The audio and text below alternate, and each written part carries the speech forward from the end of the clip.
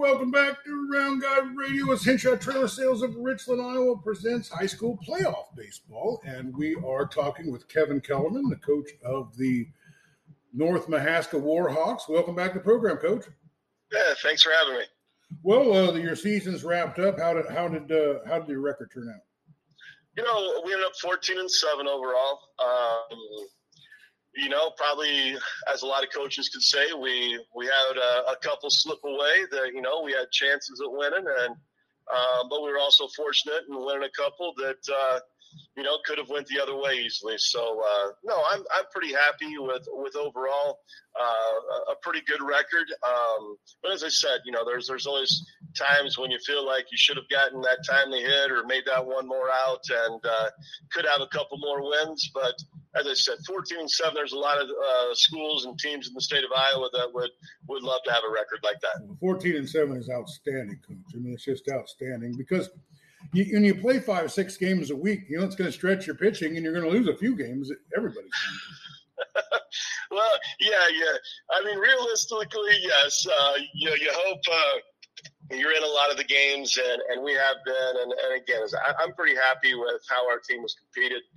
Kind of battled through some different, injury bugs and stuff like that, and had some different people step up in different scenarios. Well, you're one of the teams I did get to see, and I was really impressed with your team. They very disciplined.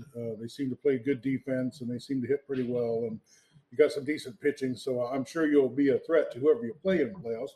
But let's get right to talking about the playoffs. Where did you get slotted, and where's the game, and what time is it going to be? Well, we're the 3 seed in our district. We will be playing at Linville Sully. We play the early game, so we play at 5 o'clock against Colfax Mingo is the 6th seed. And so, a team that we've actually lost to and won against. You might call it the rubber match, but a dangerous team. They've got some nice pitching that they can throw out there and can keep an offense down. I think it'll be very important for us to, again, put the ball in play and force the issue with them defensively. I think we've got to kind of put the pressure on and hopefully make those pitchers work. So, whether you're 21-0 or 7-14, as soon as the playoff starts, everybody's 0-0 again, and it's a brand new ball game. So, where did you say this game is going to be at? This is at Linville Sully, and again, it's a doubleheader, you might say. Us and Colfax will play the first game at 5 o'clock, and then Linville Sully and English Valleys will play the second game following us. Okay. Well, we've seen Linville Sully play, and they're very good. But I don't put them notches ahead of your team, to be honest with you. Well, they've gotten us both times, and so I'm one of those believers. You got to take one game at a time. You got to win the first game to be able to get to the second game, and so we're worried about Colfax at this point. As I said, we can't overlook them. They split with us, and they're a much better team than what their record shows. And they're probably pretty hungry too. Well, tell us a little bit about Colfax Mingo. That's a team that we haven't seen or heard much about, other than talking to maybe Coach Crawford. He talked a little bit about playing them when I was interviewing him in an interview. Yeah, they're an experienced team. They've got quite a few juniors and seniors. Got a young catcher that does a nice job, but overall they've got 2 brothers that you might say are kind of their leaders, Cole and Cale Bracewell. They're kind of at the top of their order, as well as Joe Earls is kind of a name that has been there and will be there for still a couple more years. And those are their 3 leaders, offensively and pitching wise. The Bracewell brothers are tough pitchers when they're on the mound, and I'm sure we'll see one, if not both of them. And again, they're their offensive leaders also. So we got to be able to, again, as I said, hopefully put some pressure on them, get some runners on base, and take advantage of our speed if we can do so. Well, let's talk about your pitching rotation and how you feel like you're set up well and that you've been pitching good down the stretch. Well, we've got we kind of had to change a few things. As I said, about 3 weeks left in the season, we kind of lost kind of a pretty important cog, you might say, in the wheel of our pitching depth. And so it's been kind of interesting just watching different people step up. Nash Smith, kind of, you might say right now, definitely our one, because of what he's done. He is 5-1, and just because at this point he's probably got the most experience of who's on the mound.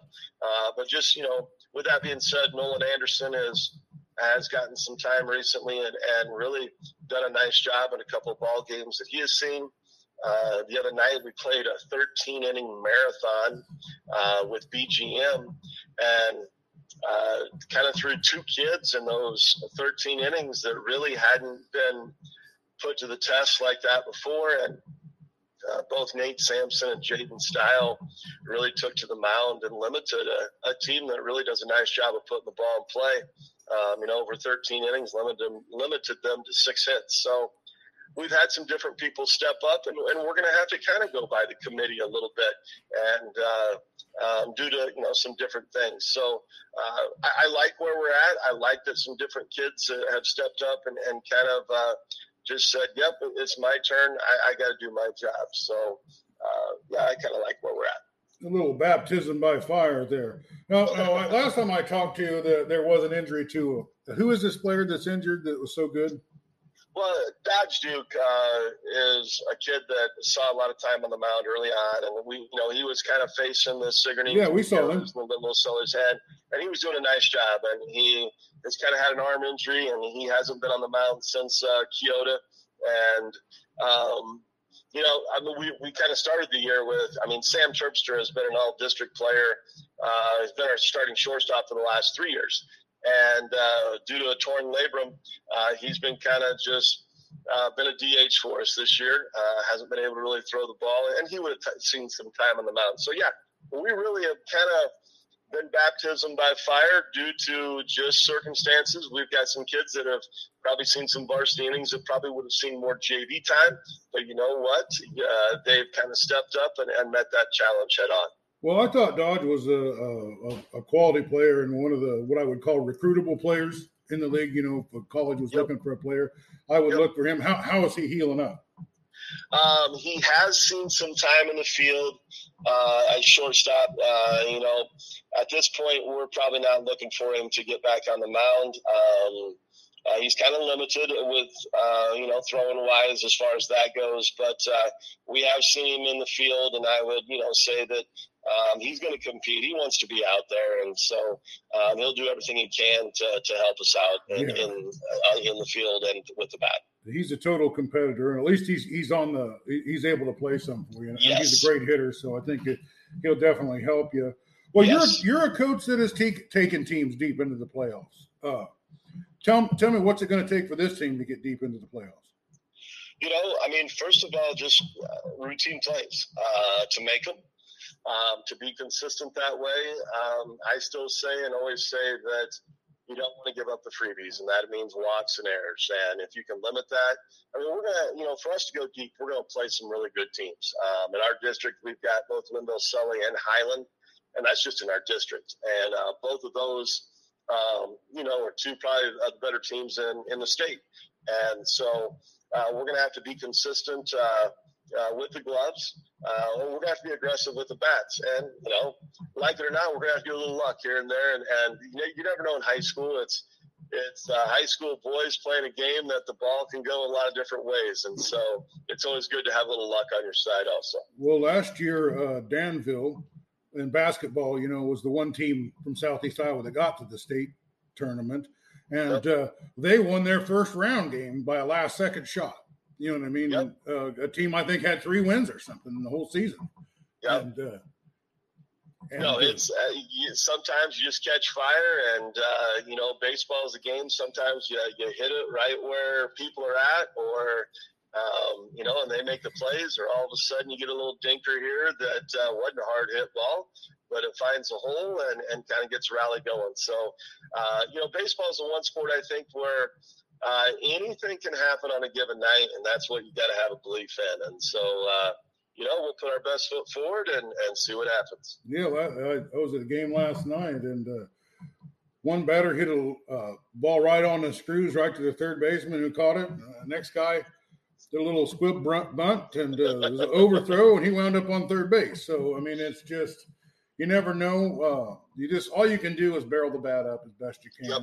And and I've seen guys hitting balls that you thought maybe were going to go out or something, and then the left fielder runs it down and bangs up against the fence and catches it. So yeah, that's baseball. I mean, you just never know. In the book, it could look like you were 0 for 1 and you had the hardest hit ball in the night, and then you have a kid be 3 for 3 with 2 dinkers and a bunt or something like that, and necessarily didn't hit the ball very hard, but maybe they got some speed and stuff like that. So yeah, it's a funny game. Well, you guys, like you say, you're playing 4, 5, 6 games a week, and that really helps a team with their defense and with their offense.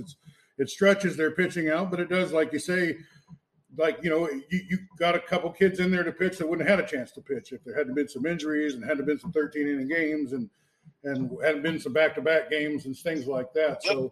So that everybody's got to go through that. But yes, I noticed, from the beginning of the year, I was seeing a lot more errors, a lot more walks, a lot more overthrows. And here towards the end of the season, you know what I mean? I'm just seeing outstanding play all the way around. There's not very many wild pitches. Catchers are throwing guys out that are trying to steal. Relays are being done really well, limiting guys. There was a guy hit a ball out in the gap, and the outfielders got to it and held him to a single the other night. I mean, it was there's a lot of that great play going on. Tell me about some players that have made some improvement on your team this year. Just big steps, you might say, from last year.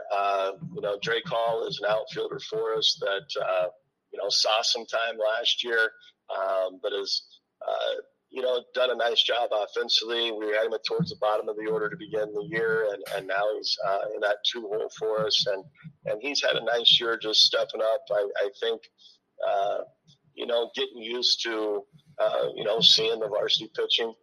Nate Sampson is a sophomore who has kind of been back and forth between the infield and the outfield, just depending on who's pitching and doing what.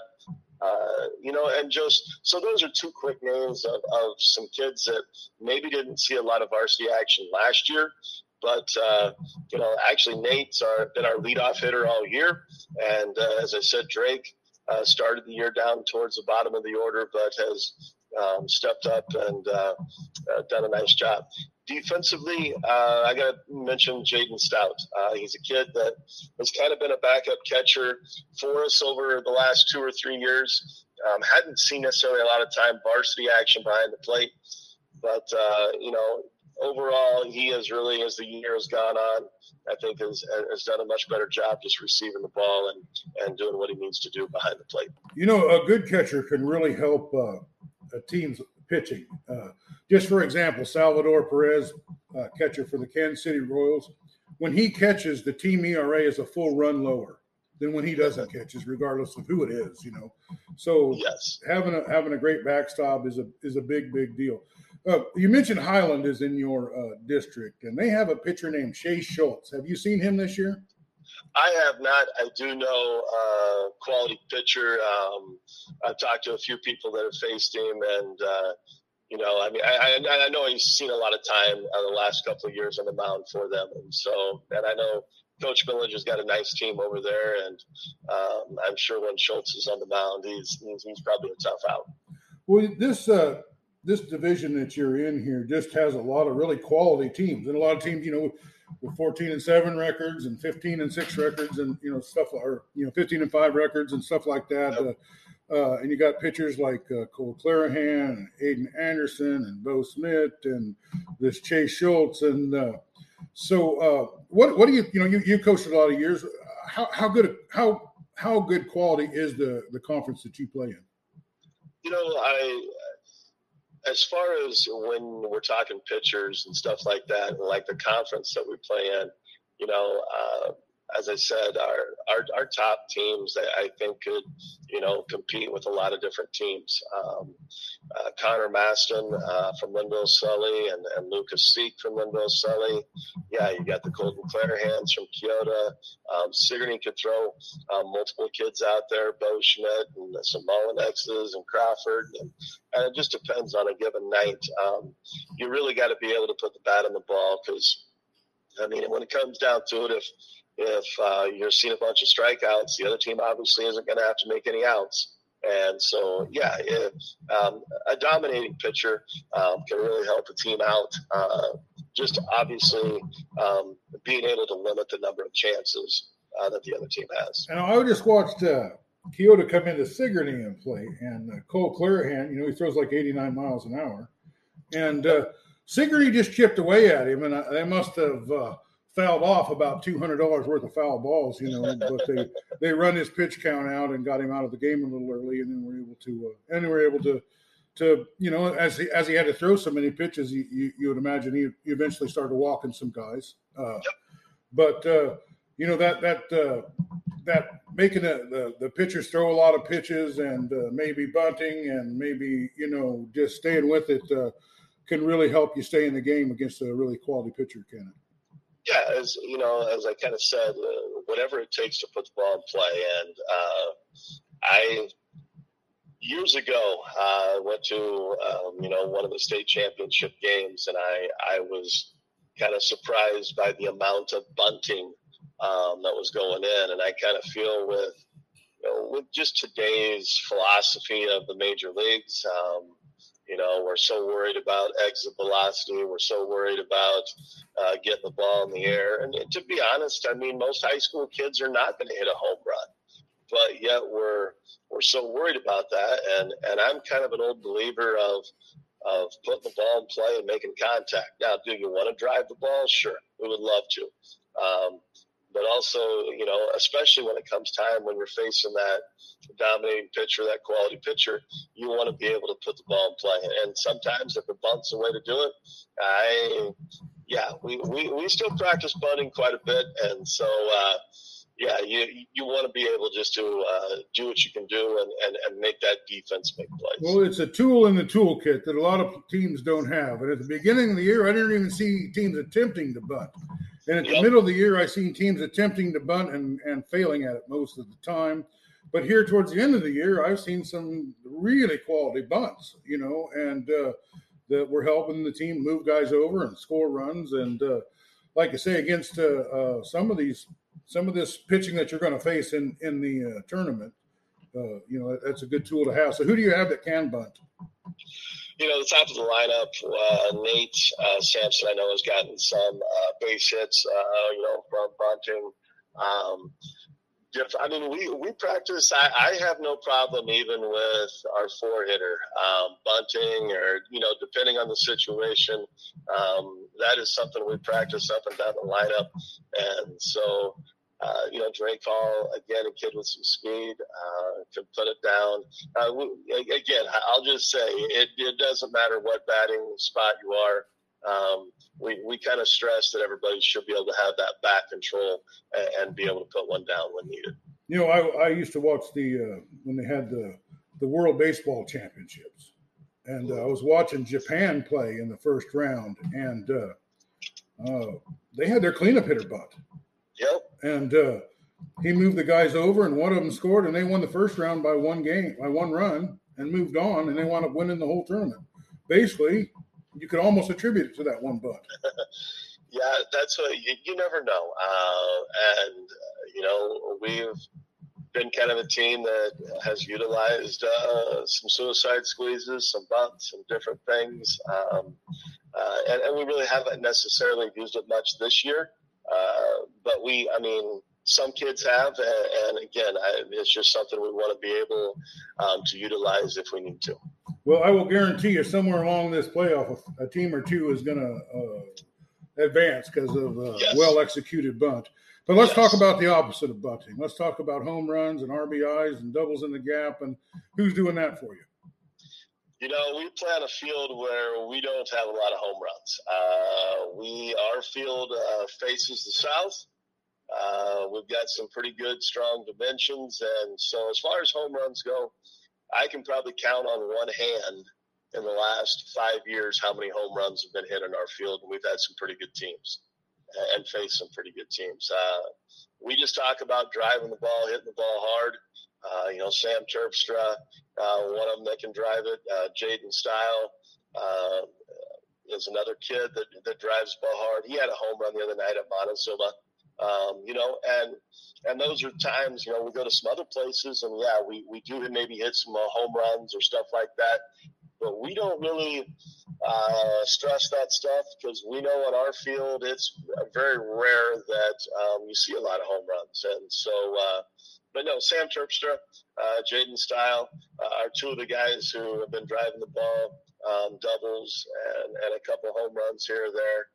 And they swing it. They swing with authority. Well, there hadn't been very many home runs. I know when I saw Linville Sully earlier this year, they had a guy that was leading the conference with 3 home runs. Yep. I mean, where you got a girl in Fairfield, this Hannah Smith, man, she's got like 10 or 12 or 14 or something like that.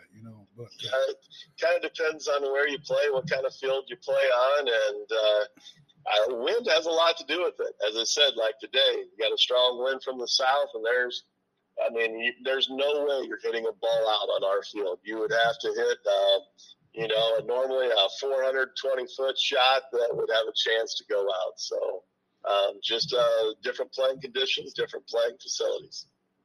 So I want to talk just a little bit about your volunteering and maybe some of your assistant coaches. I want to hear a little bit about your assistant coaches and how they help you. We've got a new assistant coach this year. Zach Anderson is his name. He's a former player of mine. Just does a nice job with the kids. Being there as far as, just talking baseball and helping them out. I had an assistant, Mark McCulley, for over 15 years that had helped me out and just job-wise couldn't work out this year. But he was a huge help for me in the past. And another former player that volunteers, Levi Ferguson, who was an excellent player in his day, ended up going on and playing for Coach Heller, UNI, and then on to Indiana State. He kind of helps out when he can.